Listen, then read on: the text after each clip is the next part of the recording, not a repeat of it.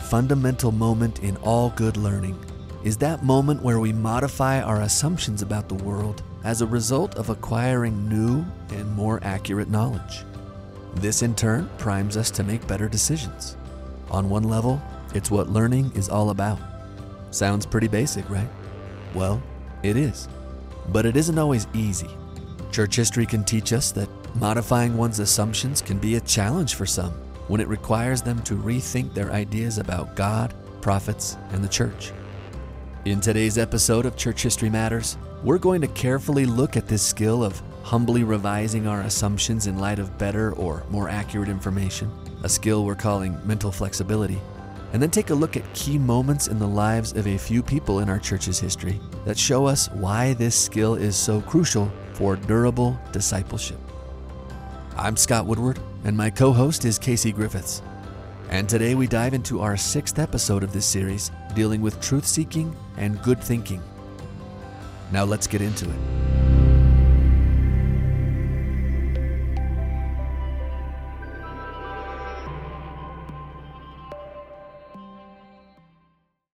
Hi, Scott. How you doing? Good. How you doing, Casey? Good. I'm excited to get to our topic today. We're continuing. What did we decide to call this? We haven't settled on a name yet, have we? Listen, our listeners will just laugh at us because this is episode 6 in this series. So it has already gone out there. It's been named, but please know, everybody, that at this point, we still don't know what to call it. I've been consistent in my advocacy for Toolbox of Truth. Epistemological tool belt. I don't know. It's been really enjoyable so far to get a chance to talk about this. Yeah. This is usually what we do kind of near the beginning of our church history courses before we dive into the history. Yeah. This is sort of setting the table, basically, to understand how we talk about history, how we know if it's good history or bad history, and how you can use history as a tool to strengthen your testimony if you have the right kind of mindset as you approach it. Our burning question of the series has been, what mental moves are made by intelligent, critically thinking Latter-day Saints whose faith is strengthened rather than damaged by diving deeply into our church's history and doctrine, right? Mm-hmm. Or in other words, what frameworks of thinking do they use when approaching Scripture and history? Right? Some people seem to have their faith rocked, and other people, their faith is affirmed and strengthened. Mm-hmm. What's the difference? What's going on inside mentally? And so that's what we've been trying to do. And so far, I think it's been fun, hopefully productive and helpful for our listeners. And I think if we have a theme scripture that we base this around, Doctrine and Covenants 88 verses 118, which we've read before, I'll read again. And as all have not faith, seek ye diligently. Teach one another words of wisdom.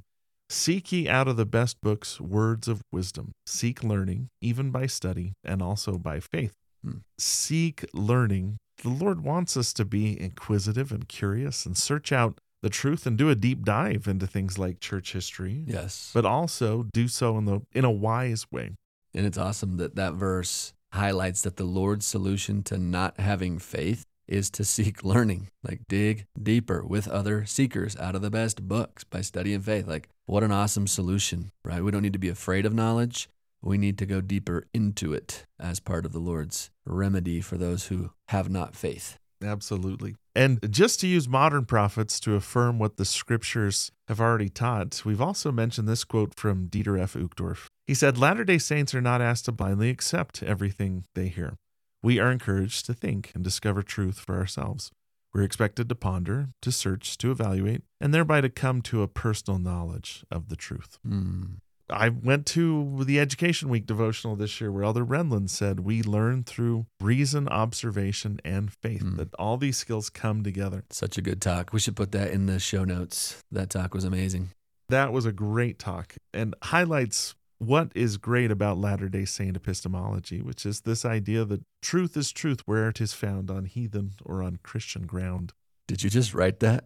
No, that was I wrote a book about a guy named Joseph Merrill, and that was his theme. He would quote that all the time. He was a physicist and an apostle.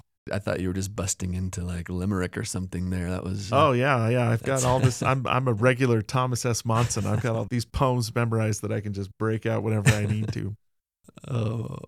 Let's review really quick what we've already done, okay, so that we can get to what we're doing today. So First, we just introduced this idea of, hey, it's good to be a seeker, Mm-hmm. good to find these things. Mm-hmm. Our second episode, I think we talked a little bit about evaluating what is church teaching. We used 3 lenses. The lenses are Scripture Mm-hmm. and prophets and the guidance of the Holy Spirit, Yeah. used together as checks and balances on each other to find out what the truth is and how reliable a source is in saying, hey, this is actually what the church teaches. This is church doctrine. Yeah. And then we did a practice. We played a little doctrinal pickleball in episode 3. Yeah. And I don't know who won, but we got a good workout. And that was the whole point of It the was thing. yeah. That was the point. It was all about the exercise. Absolutely. And then in our 4th episode, we talked about history. Historicity, how do you tell good history from bad history? Mm. And ran through a couple examples of that, Mm-hmm. using 5 questions historians use to discern reliable historical claims from less reliable.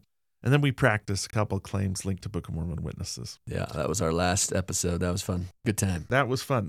So tell us what we're doing today, Scott. What's the plan? Okay, so today we're introducing a new skill or mindset that we're calling mental flexibility. All right, so mental flexibility, I believe, is crucial to maintaining and building true faith, like rock-ribbed faith, the kind that endures. Mm-hmm. Durable discipleship must have in the toolkit mental flexibility. It pushes against fixed thinking, which can be quite detrimental in many areas of life, but particularly to a life of faith. So let me define the term here. So mental flexibility is the ability to identify, challenge, and modify one's own assumptions in light of new information after humble and honest analysis. Mm-hmm. Do we have the ability to identify our assumptions, challenge those assumptions, and modify those assumptions in light of new information? And if we can do that, we are well on our way to the path of durable discipleship. Mm-hmm. If we cannot do that, then our beliefs become brittle and they can break under pressure, Mm-hmm. is how I would summarize it briefly. A book that you and I both read in the last couple of weeks. And I don't think we planned this, did we? We just, No, we didn't talk about it. it's not a book by an apostle, No. but it's a great book Yeah. that we're going to give a little shout out to. It's by a guy named Adam Grant. Yes. The name of the book is Think Again, where it's basically about being mentally flexible. Yeah. I'd call it one of the best books. You know, when you drill down to a particular topic, the best book on that topic may not be by a Latter-day Saint. And that's okay. Mm-hmm. As Joseph Smith says, we'll take truth from wherever it comes, right? Truth is truth, wherever it is found. Go ahead, Casey. What's the... On heathen or on Christian ground. And we're not saying Adam Grant is a heathen.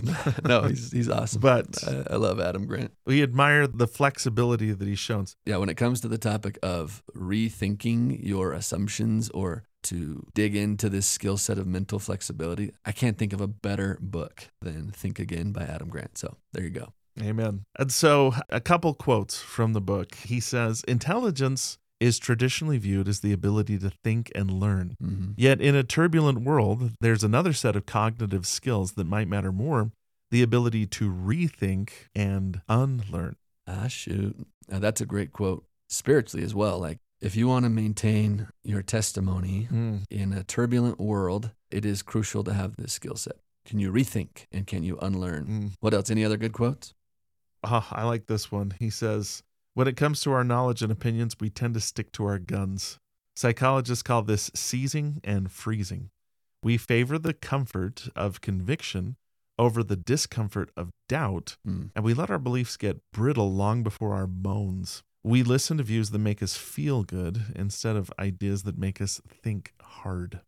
I'm guessing, sometimes a person that wants to tear down faith is also trying to sort of convince you that, you know what, you come across something that you haven't heard before, that means everything is wrong. Mm-hmm. What Adam Grant is suggesting is you come across something that you haven't heard before, that doesn't necessarily mean what you believe is wrong, but you might need to re-examine your assumptions about those things and wonder if your thinking has been right along the way and if you need to change your thinking a little bit. Yeah. Elder Uchtdorf in another talk, he gave it's a little phrase that's made some headway in the church, which is doubt your doubts before you doubt your faith. Mm-hmm. We could even use the word assumptions. Doubt your assumptions before you doubt your faith. Like, you might have some blind spots, and that's okay. Mm-hmm. That's what this skill is all about, is rethinking your blind spots, rethinking what you thought you knew, but in light of new information, being able to adjust. being nimble and having some dexterity there with your thinking. Mm-hmm. Okay, here's another quote from Adam Grant that goes along that. He said, "We all have blind spots in our knowledge and opinion. The bad news is that they can leave us blind to our blindness, which gives us false confidence in our judgment and prevents us from rethinking. The good news is that with the right kind of confidence, we can learn to see ourselves more clearly and update our views. In driver's training, we were taught to identify our visual blind spots and eliminate them with the help of mirrors and sensors. In life, since our minds don't come equipped with those tools, we need to learn to recognize our cognitive blind spots and revise our thinking accordingly." So good. So good. Mm-hmm. That's what we need to do. That's what we want to talk about today. How do you do that, especially in a context of learning church history, studying this topic, which frankly, some people are a little bit nervous about, right? Some people are afraid what they might learn in church history and what might challenge their thinking, maybe even cause doubts in their testimony, right? I guess we're here to say today that if you can develop this skill, that's going to be a much less likely outcome, right? That you're going to somehow be blindsided by some fact in church history that's going to cause your testimony to crumble. That doesn't happen when you come at it with the right mindset, the right skill set, I would say. Yeah. This is an interesting word that Adam Grant uses is humility. Yeah, I like that word. Here's another quote. He says, "As we gain experience, we lose some of our humility and have a false sense of mastery. We get trapped in a beginner's bubble of flawed assumptions, and we're ignorant of our own ignorance." Then he introduces this phrase. He says, "Confident humility," which sounds like an oxymoron, right? "Gives us enough doubt to re-examine our old knowledge and enough confidence to pursue new insights." And so we're saying, have the humility to say, I could have been wrong in the way I saw this, but be confident to say, I think if I re-examine this, it's going to help me. It's going to make me a better person. We're all seeking the truth here. And every once in a while, a good reevaluation of how we see things can be really helpful. It makes us be more flexible. Yeah.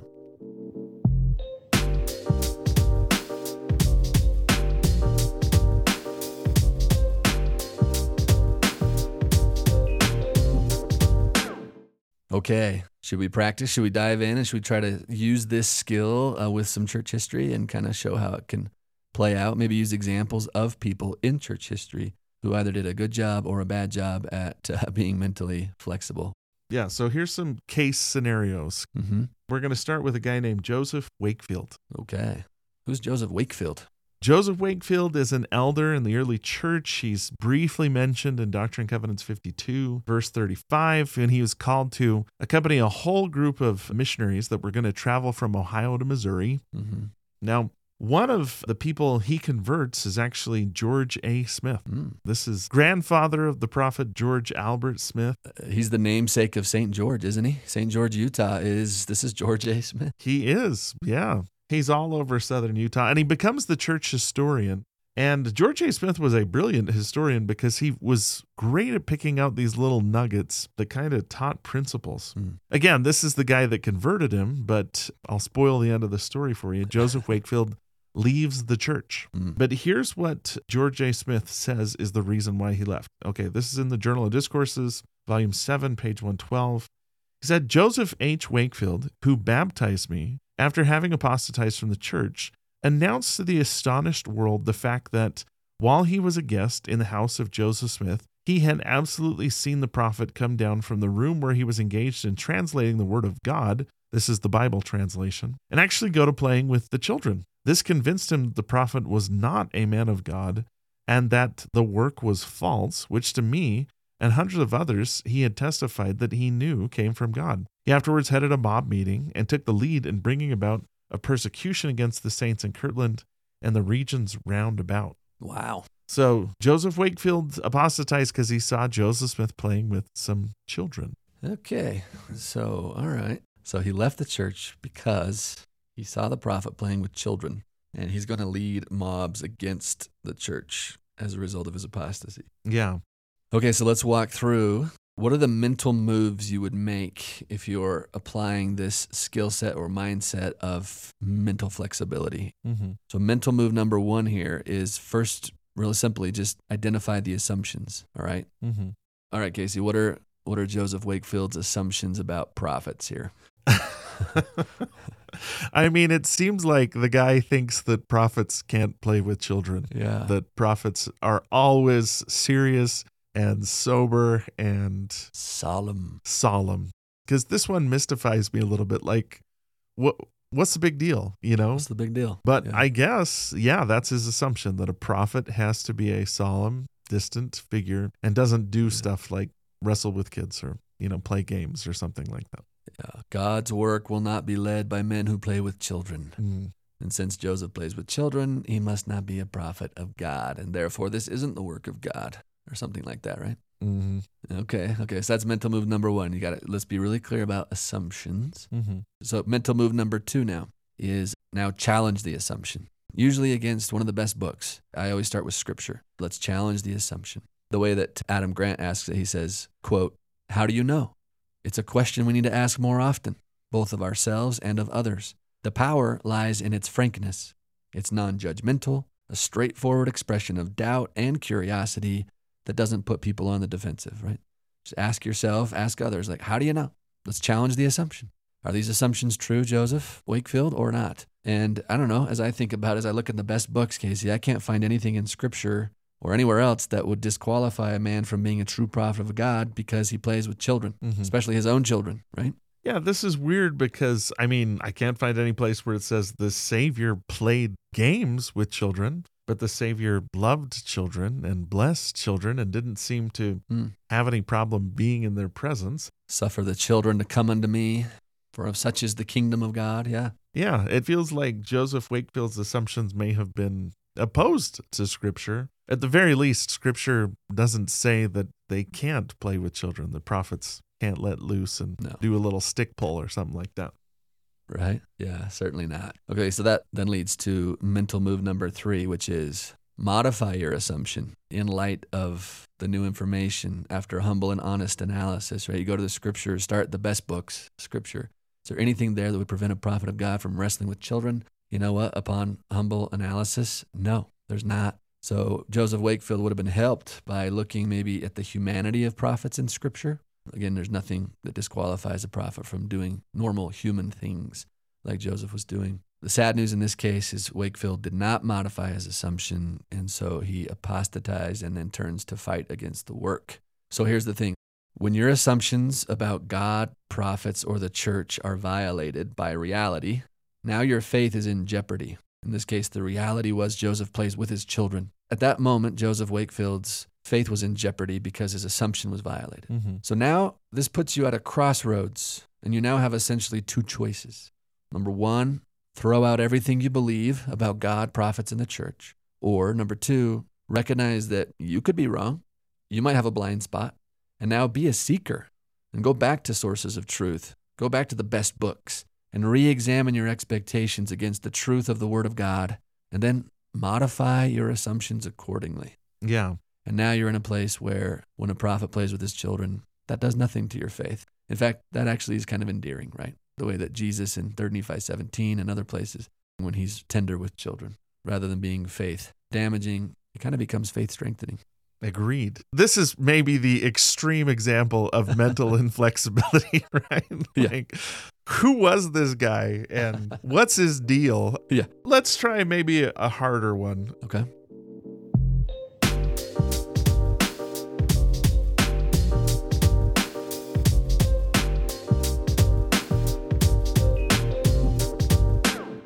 So example number 2, Scott, tell us about Ezra Booth. Okay, Ezra Booth. This man joined the church in May of 1831 when he saw with his own eyes the prophet Joseph Smith heal the lame arm of a woman named Elsa Johnson. This is John Johnson's wife. They'll have a couple kids who become apostles, Luke and Lyman Johnson. Great family up in Hiram, Ohio. So after his conversion, Booth, along with other missionaries, were called and sent to Missouri in the summer of 1831. Now, Booth becomes upset about having to walk and preach the entire journey from Ohio to Missouri, and he began to criticize and find fault with the leadership of the church, especially Joseph Smith. And then when he actually arrives in Missouri, he's disappointed at not experiencing miraculous manifestations of the Spirit of Zion. Instead, he only saw church leaders unimpressively lay a small stone and a shrub oak as the cornerstone and foundation of Zion. Ezra was not impressed. Mm-hmm. This little cornerstone ceremony was done in a little dedicatory service of the land and a spot for the temple. And then the church leaders announced that it was time to turn around and return back to Ohio. So shortly after his return to Ohio, Elder Booth came out as an apostate, Joseph Smith recorded. I'll continue to quote Joseph Smith here. He said, "He came into the church upon seeing a person healed of an infirmity of many years' standing.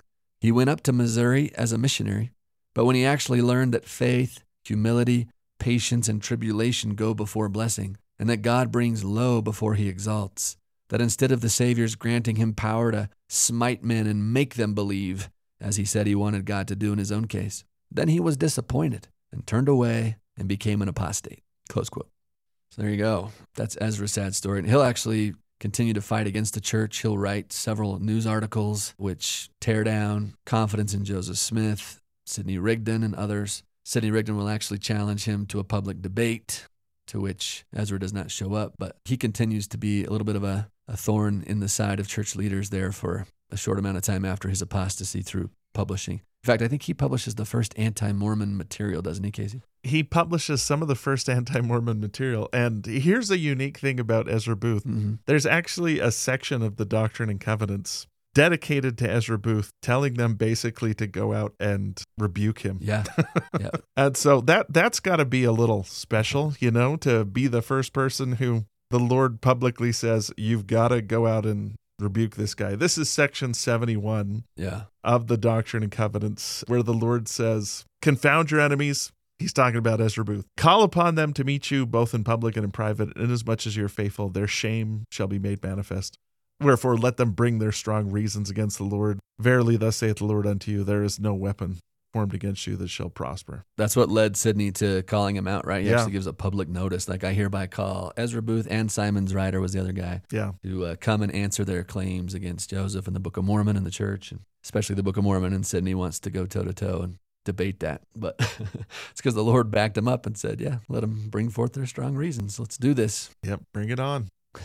So let's talk about, there's a lot to unpack here. Yeah. And Ezra Booth is a fascinating figure, but Yeah. a couple things. He's converted via miracle, which the Lord warns against several times in the Doctrine and Covenants. He that seeketh a sign.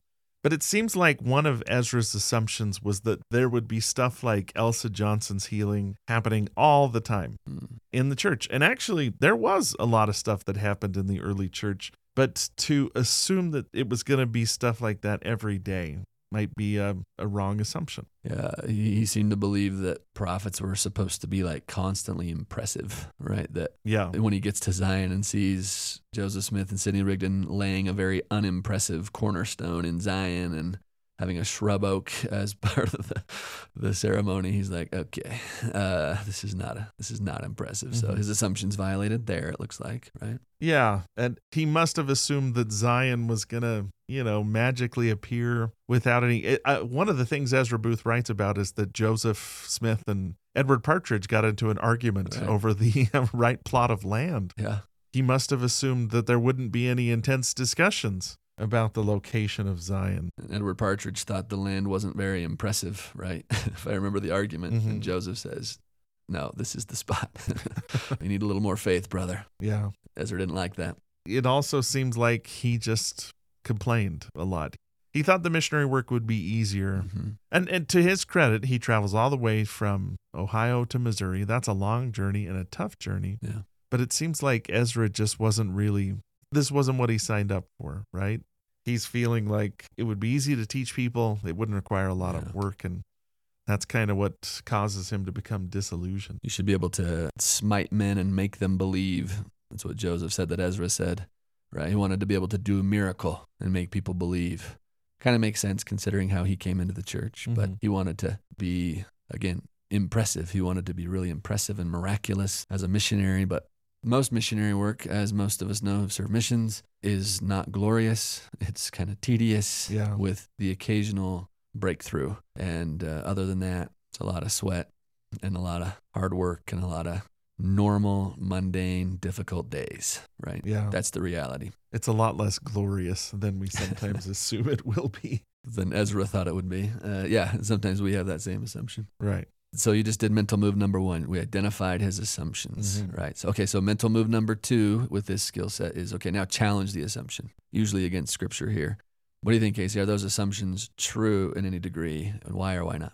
Well, I mean, we just already talked about one. It's not easy, right? Yeah. And secondly, there's a kind of down to earth when it comes to building Zion mental leap that we have to make. Building Zion happens in 1,000 little ways every single day.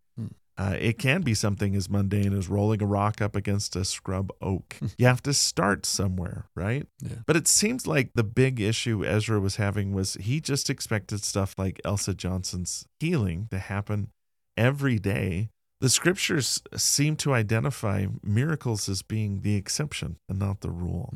Several sections in the Doctrine and Covenants, the Savior warns against seeking signs. Yeah. That signs come after we've demonstrated faith and not before. And it seems in Ezra's case that he mixed up the process, that his faith came from seeing something miraculous, and it's not supposed to work that way. You're supposed to demonstrate faith and then the miracles come. Yeah. So I would say a lot of his assumptions don't really line up with the scriptures or the way things work as we understand them. So then mental move number 3, modify the assumption in light of new information after humble and honest analysis. Yeah, for Ezra Booth to have gone to the scriptures and looking at, okay, what do we learn about missionary work from Scripture, right? Let's just take Paul as an example in Scripture as a missionary. Like, what do we learn? What assumptions could we build out about missionary work from looking at Paul's own efforts, right? One of the greatest missionaries in Scripture. I'm reminded of what Paul himself says about his own missionary efforts in 2 Corinthians 11, for instance, where he said, of the Jews, 5 times received I 40 stripes, save 1. 5 times I was beaten, 39 times on my back. Thrice was I beaten with rods. Once was I stoned. Thrice I suffered shipwreck. A night and a day have I been in the deep, in the ocean. In journeyings often, in perils of waters, in perils of robbers, in perils of my own countrymen, in perils by the heathen, in perils in the city, in perils in the wilderness, in perils in the sea, in perils among false brethren, in weariness and painfulness, and watchings often, and hunger and thirst, fasting often, and cold and nakedness. I'm getting the vibe from Paul that sometimes missionary work is hard. Yeah. And sometimes it's people don't like you. And sometimes it's going to be unglorious. Yeah. So if Ezra Booth could have re-examined his assumptions in light of Scripture, could have gone to the Book of Mormon, looked at the sons of Mosiah, missionary work there, not always glorious. Some moments, yes, some moments, but not generally. It's not just filled with miracle after miracle, right? It's not an unbroken chain of miracles. It's often hard with moments of breakthrough. The other thing I would add there too is from the life of Paul, we'd also learn that prophets get into arguments. You know, Paul and Barnabas have a big old argument over whether or not Mark should come with them. And it's apparently so severe that they part ways, that these two mission companions just can't even with each other. Or Galatians 2, where Paul calls out Peter for fraternizing too much with the Jews instead of the Gentiles. The Judaizers. Yeah. So, I mean, it seems like Ezra had sort of, I'm not going to say deified, but maybe glorified the idea of a prophet too much. And when he saw the prophet acting as a human, you know, getting into arguments with his friends or traveling under unpleasant circumstances, it just didn't work for him. Yeah.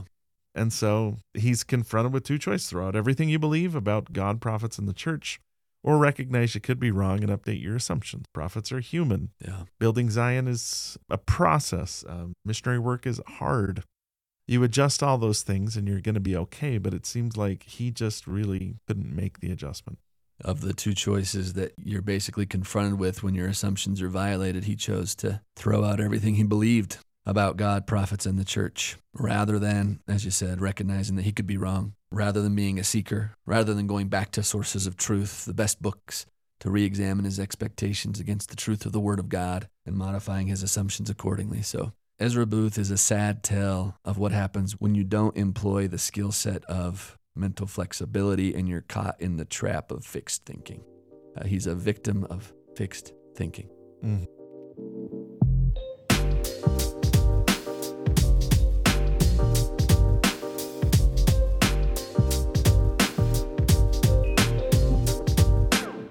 All right, for example number 3, this is a hypothetical example. This is not a real person. Okay. A modern example. Okay, so this person, we're going to call him Ryan. Okay. This isn't based on any person we know, okay? I know you have a brother named Ryan. This isn't him. I have a brother named Ryan. Yeah. Ryan, this is not about you. Okay. Yeah. Ryan stumbled across a website critical of the church, which pointed out that when modern Egyptologists examine facsimiles 1, 2, and 3 in our Book of Abraham, they interpret them very differently than Joseph Smith did. The facsimiles, they say, really have nothing to do with Abraham, but are an ancient embalming scene, facsimile 1, a buried hypocephalus, facsimile 2, and a judgment scene from the 125th chapter of the Book of the Dead, facsimile 3. The website points out that this is solid evidence that Joseph Smith was wrong about the facsimiles and is therefore a fraud. Ryan is floored by this information and unable to reconcile how Joseph could be wrong about this and still be a true prophet. He feels his testimony is disintegrating. Okay, so you said this is a hypothetical example. Yeah. But honestly, this totally happens all the time to people, right? Mm-hmm. Coming across information online, your assumptions are violated. Now, what are you going to do? What are you going to do? Right. Mm-hmm. Should we break it down? Let's break it down. Mental move number 1. Let's identify the assumptions. I feel like there's a lot in here. I feel like Ryan has some assumptions about Joseph Smith in here, Joseph's translation process. What else? Modern Egyptologist conclusions about the conclusions of the website he's reading from. So maybe let's break down all of those. So let's start with Joseph Smith. What are his assumptions about Joseph Smith? Ryan seems to think that Joseph Smith's interpretations of the Book of Abraham must agree with those of modern Egyptologists in order for his translation to be considered valid. Maybe that's one assumption. Mm-hmm. His assumption about Joseph's translation process. He seems to think that Joseph either translated the papyri using the same process modern Egyptologists use today, or at least he should have arrived at the same conclusions that modern Egyptologists come to, regardless of his translation process. Mm-hmm. What else? Ryan seems to think that modern Egyptologists' literal interpretation should be considered the final word on the meaning of the papyri, maybe, and should be the standard against which Joseph Smith's translations are measured. At one level, seems very reasonable, very rational. Don't have a ton of problems with that, but that can be dangerous. We'll talk about why here in a second. And then Ryan seems to think that the website he's reading from is giving him the unfiltered, untarnished truth, and that there's no other way to responsibly interpret the evidence. Anything you'd add?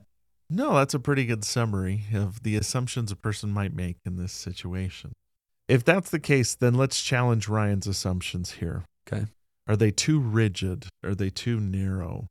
Yeah, we did a series about this, didn't we? Yeah, we did. This was in our Translations and Revelations series. We went through, I think, 2 episodes talking about this very point that, when you actually look in the best books written by those who are Egyptologists, we highlighted Kerry Muhlestein, his little book, Let's Talk About the Book of Abraham. He does a great job talking about what eyewitnesses say the sources were that Joseph was translating from, and it always seems to be consistent that it was a long roll, which we no longer have, destroyed in the Chicago fire of 1871, most likely. And all we have left are 11 little fragments that were sent a different way to the Metropolitan Museum of Art in New York and came to our knowledge in the 1960s. And so, according to eyewitness accounts, Joseph isn't translating from those fragments, as far as we know. Yeah. But what we did point out is the thing that is challenging, though, is it does seem like Joseph translates a little. Like on facsimile 1, you have little numbers. Mm-hmm. Facsimile 2, there's little numbers.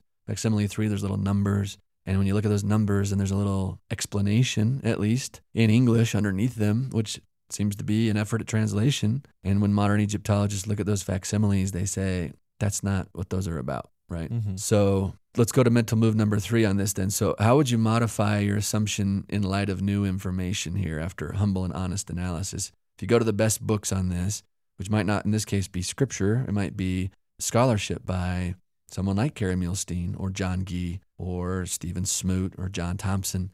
Like, what information might be helpful here for Ryan to think more clearly through this issue and then adjust his assumptions? Mm-hmm. So first, we talked about all of this on our Book of Abraham podcast, but one assumption that we make is that the drawings can only mean one thing. Right. Egyptian Jews, Jewish people living in Egypt, sometimes repurposed Egyptian symbology for their own purposes. So The facsimiles in the book of Abraham are an example of visual iconography that can sometimes be used for different reasons. Yeah. And when you think about that for a minute, we use different symbols to represent different things all the time. Is that the case when Joseph Smith interpreted the facsimiles, that he was giving the way one group may have used the symbols and not worrying about another group, how they might have used the symbols?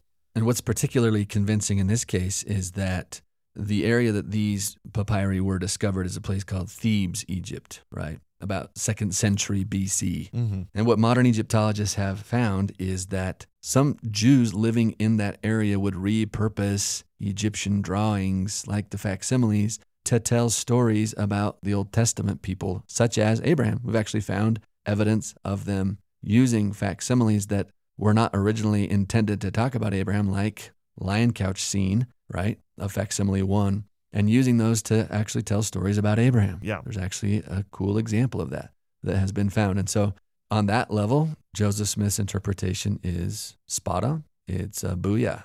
So this borrowing from each other and giving secondary meanings to Egyptian hieroglyphics can easily account for the disagreement between what modern Egyptologists say the fragments mean, which is the original Egyptian meaning, and then what Joseph Smith interpreted them to mean, which is that secondary meaning that was applied to hieroglyphs at that time where those scrolls were found in the 2nd century BC, right, to tell Abraham's story. That's actually a really cool find that was discovered after Joseph Smith's death, which is all the more cool, actually. Yeah. What else? What else might help Ryan? Oh, Ryan might make some assumptions about the website he's reading from, too. If you're assuming that everything you read on the internet is accurate, you could run into some bad roads. And we talked about this when we talked about historicity, but consider the motives behind the people that write it. Mm. You know, if someone writes too definitively, if someone is basically saying, this is the way it is and there's no other way to look at this and interpret it, that's sometimes a sign of bad thinking, I guess you'd say. Yeah. Rigid thinking. Rigid thinking, right? That it has to be this way, and therefore you have to do this. So that could be a problem as well. It's just assuming that something you've read on the internet without checking it out a little bit is good information. And we talked about, too, the difference between a fact and an inference on a fact. Like the facts of the case here are, let's just review, that yes, modern Egyptologists interpret the facsimiles different than Joseph Smith. That is a fact. But the website that Ryan ran into then inferred from that fact that Joseph Smith was therefore a fraud and a false prophet. That's an inference. That's not the fact. Yeah. And what we're trying to do here with looking deeper into some of the best books is see if there's not more information, better information that can help us make sense of those facts. We've just given an example of how that is the case. The repurposing of facsimiles is actually super cool and very helpful. That does not lead you to the necessary conclusion that Joseph is a fraud here, but actually leads you to a conclusion that's like, how on earth could Joseph have known that facsimiles like that were repurposed to tell Abraham's stories when nobody knew that until after he died? Mm-hmm. Like, suddenly that becomes something that is faith strengthening rather than faith destroying, right? Just keep digging, keep seeking into the best books, the best scholars. Like, people have wrestled with this. What have they found? What have they learned, right? So Ryan would be very well served, like we all would, of recognizing the difference between the facts of the matter and then inference about those facts based on one's assumptions and your hermeneutic, right? The hermeneutic of suspicion here is Egyptologists disagree with Joseph, therefore, boom, Joseph is false prophet. Like, that's a hermeneutic of suspicion that's not challenging their own assumptions. Yeah. The mindset of mental flexibility here is so crucial to keep the options open and dig deeper, especially on this particular one, because the answer is not obvious here, right? The answer is not obvious. Mm-hmm. You're not just going to be like, oh, that's easy. The answer is actually super cool once you get into it. But Ryan, hold on your way. All the Ryans out there, when you come across something like that just seems irreconcilable, just know that that's an opportunity for deeper seeking, deeper learning.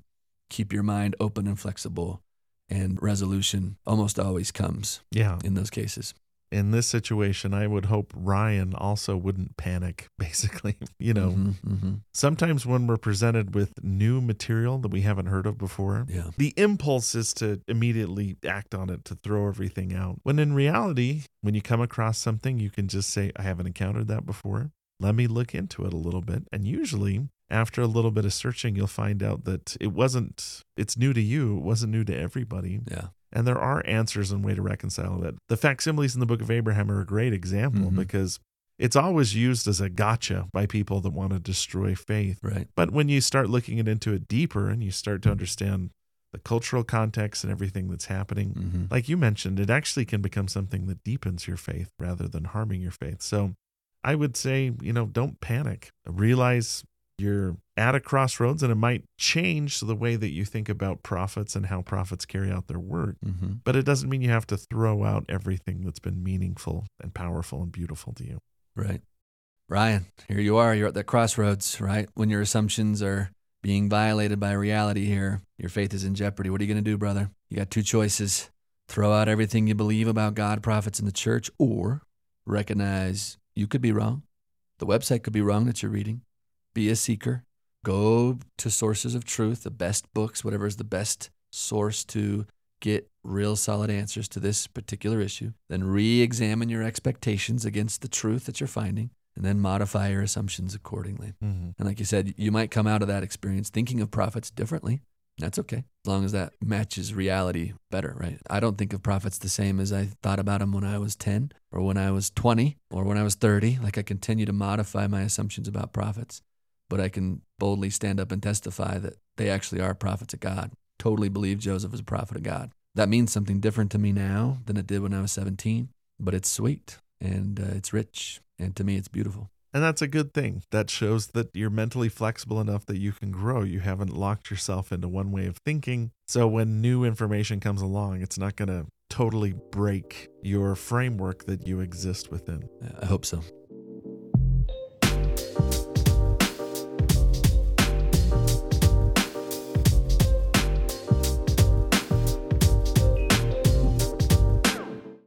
Well, we used two negative examples and then one hypothetical. I hope this turns out okay for Ryan kind of example. Yeah. Good luck, Ryan. Is there a good example of flexible thinking that we could model here too? Like someone from church history who came across a difficult problem and did okay. And who is that? Yes. Let me set the scene here. In Kirtland, Ohio, it's 1837, Joseph Smith and other church leaders, but especially Joseph, endorsed a bank. They called it the Kirtland Safety Society, which a lot of members invested in. Then, in what's known as the Panic of 1837 in the U.S., about 40% of banks across America failed, including the Kirtland Safety Society. And a lot of church members lost a lot of money. A lot of people looked at Joseph Smith as the failure there, that he was the one who was to blame.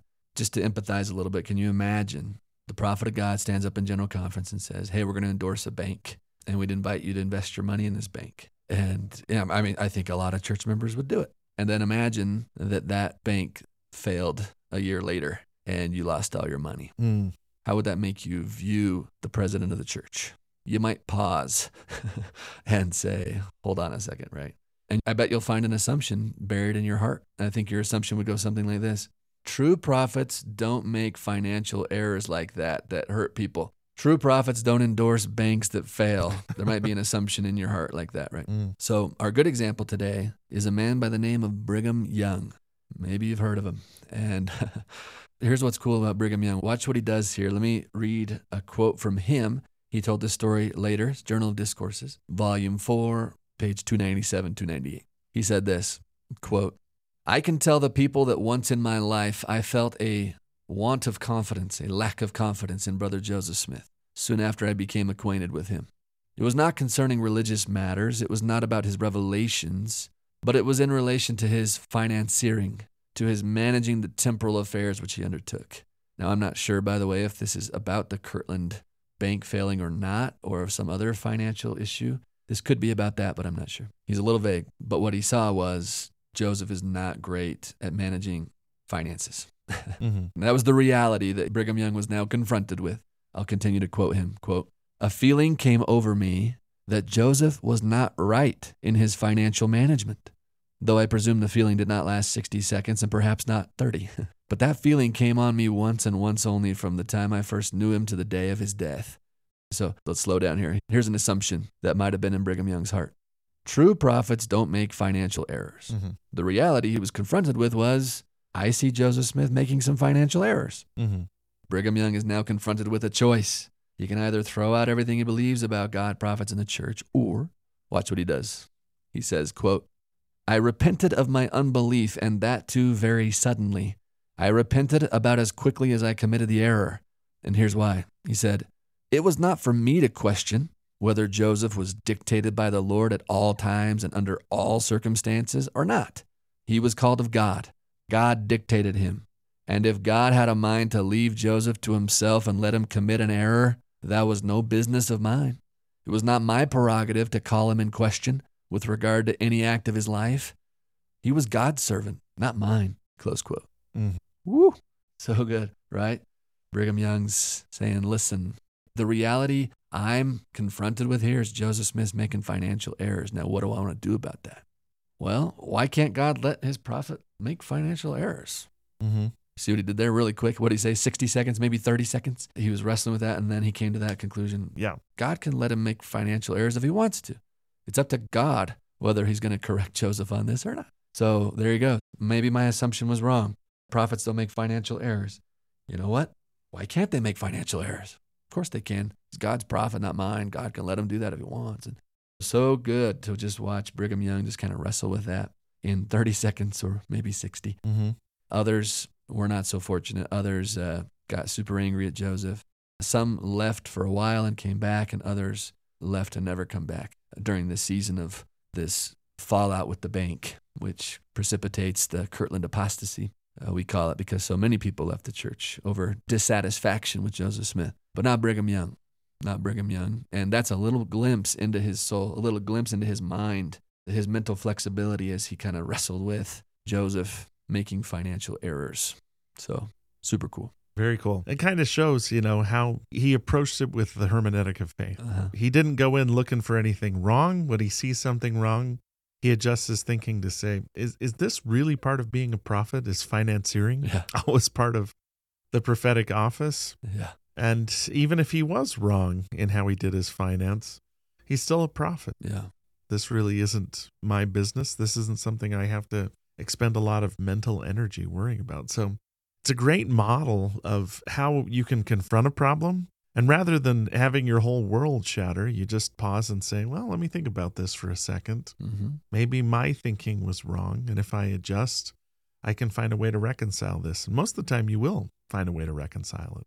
Yeah. And he didn't go to the other extreme, trying to be like, nope, Joseph didn't make any mistakes, try to defend the prophet tooth and nail, like try to uphold some false standard of prophetic infallibility, right? He's just like, oh, prophets can make mistakes. That's fine. If this is one of them, cool. I'll let God deal with it. Not my bag. So just a nice sweet spot of faith, but not fanaticism. Mm-hmm. He didn't run to any extreme to defend Joseph. He just kind of said, I'm going to let God handle that one. Mm-hmm. So super cool. A great example. Yeah. Well, Casey, that's a brief run through of this skill of mental flexibility. We think it's super crucial to a life of durable discipleship. Anything else you want to say about this as we kind of wrap all this up today? Just repeating the same points, that when you come across something that maybe changes your paradigm or shifts you a little bit, doesn't mean it has to destroy everything that you believe. You change your assumptions, you move, and you're a little bit mentally nimble. Like we always talk about a person staying consistent, and that's important, right? In some ways, but it's also important to be flexible too, in order to adjust things when new evidence comes around so that you see things and it doesn't break your worldview of what's going on around. So yeah, I hope this has been helpful. And hopefully you've seen some good examples from church history where people get confronted with new facts and they respond in good ways and positive ways. We're not making any summary judgments about the people that we know here. No final judgments. We're just basically saying, hey, here's an example of someone who was mentally flexible. Here's an example of someone who wasn't. Yeah. And here's why this will bless and benefit you in your life and in your faith. Awesome. Well, thanks for joining us, everybody. Stay tuned next time. We'll tackle our next skill. Thank you for listening to this episode of Church History Matters. Join us next time as we introduce the next skill we believe to be vital to seeking truth and preserving faith. The skill of putting facts, especially shocking or uncomfortable facts, into their historical, theological, or cultural contexts. This skill of contextualizing facts is essential in helping us know what assumptions to bring to those facts so we know what meaning to give them. If you're enjoying Church History Matters, we'd appreciate it if you could take a moment to subscribe, rate, review, and comment on the podcast. That makes us easier to find. Today's episode was produced by Scott Woodward and edited by Nick Galletti and Scott Woodward, with show notes and transcript by Gabe Davis. Church History Matters is a podcast of Scripture Central, a nonprofit which exists to help build enduring faith in Jesus Christ by making Latter-day Saint Scripture and church history accessible, comprehensible, and defensible to people everywhere. For more resources to enhance your gospel study, go to scripturecentral.org, where everything is available for free because of the generous donations of people like you. While we try very hard to be historically and doctrinally accurate in what we say on this podcast, please remember that all views expressed in this and every episode are our views alone and do not necessarily reflect the views of Scripture Central or the Church of Jesus Christ of Latter-day Saints. Thank you so much for being a part of this with us.